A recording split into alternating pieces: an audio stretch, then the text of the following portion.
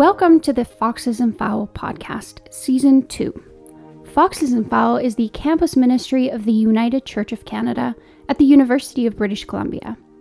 We are committed to exploring the ways that God is at work in us and others for the healing and renewal of the world.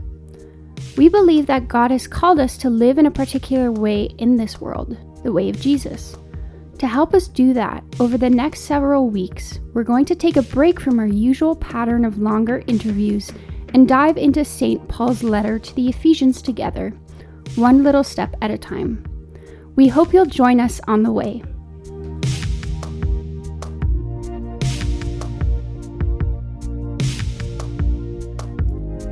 Hey there.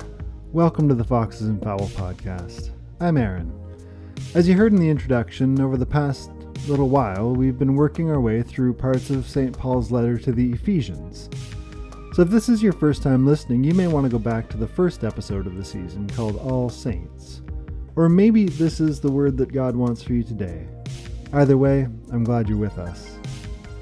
So over the past 4 episodes, we've been thinking in particular about Paul's image of the whole armor of God from Ephesians 6, verses 10 to 18. These are the tools that we have at our disposal to stand against the spiritual realities working against God's good will and purposes for our lives and for this world.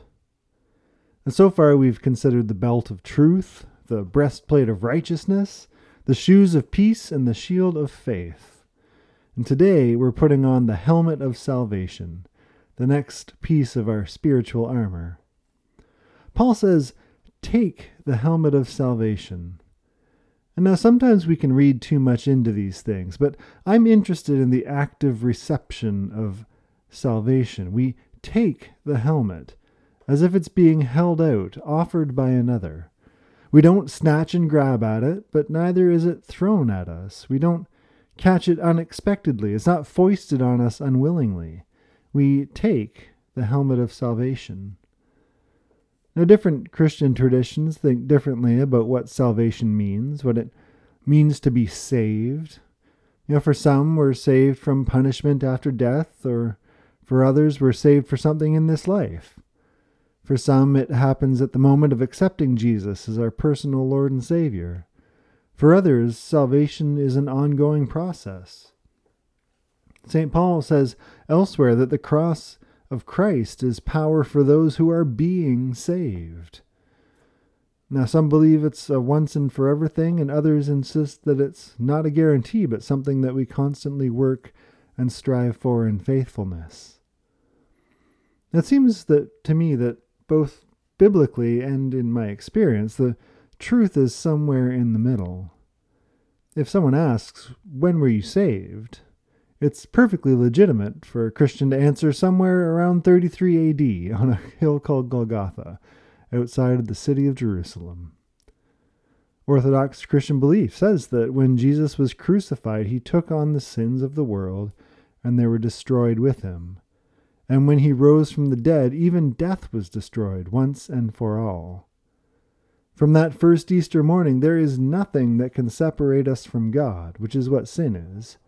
Which means that we are rescued, we are saved from anything that would ultimately destroy us.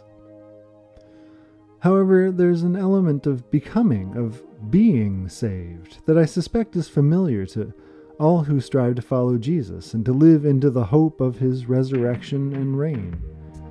We put on the helmet of salvation, showing that we're ready for action, ready to face down what is evil. So perhaps this image of a helmet being handed to us is especially apt. We have this thing which is unquestionably true, solid, there, but it doesn't do us much good if we don't take it and put it on. In the company of Jesus, there is no question that we are reconciled to God. Nothing will separate us from God's love in Christ, Paul says in the letter to the Romans. But that's not just a passive reality. It makes a claim on us. From the moment we understand our forgiveness, our salvation, which is by grace alone, we learn to live into that reality. We are ready to stand against the death-dealing ways of evil in the world, in the way of love everlasting. And may it be so. Amen. Thanks to the Foxes and Fowl team and the Pacific Mountain Regional Council of the United Church of Canada for making this all happen. Thanks as ever to Davis Miller for the soundtrack. Hope you can join us next time. And until then, grace and peace.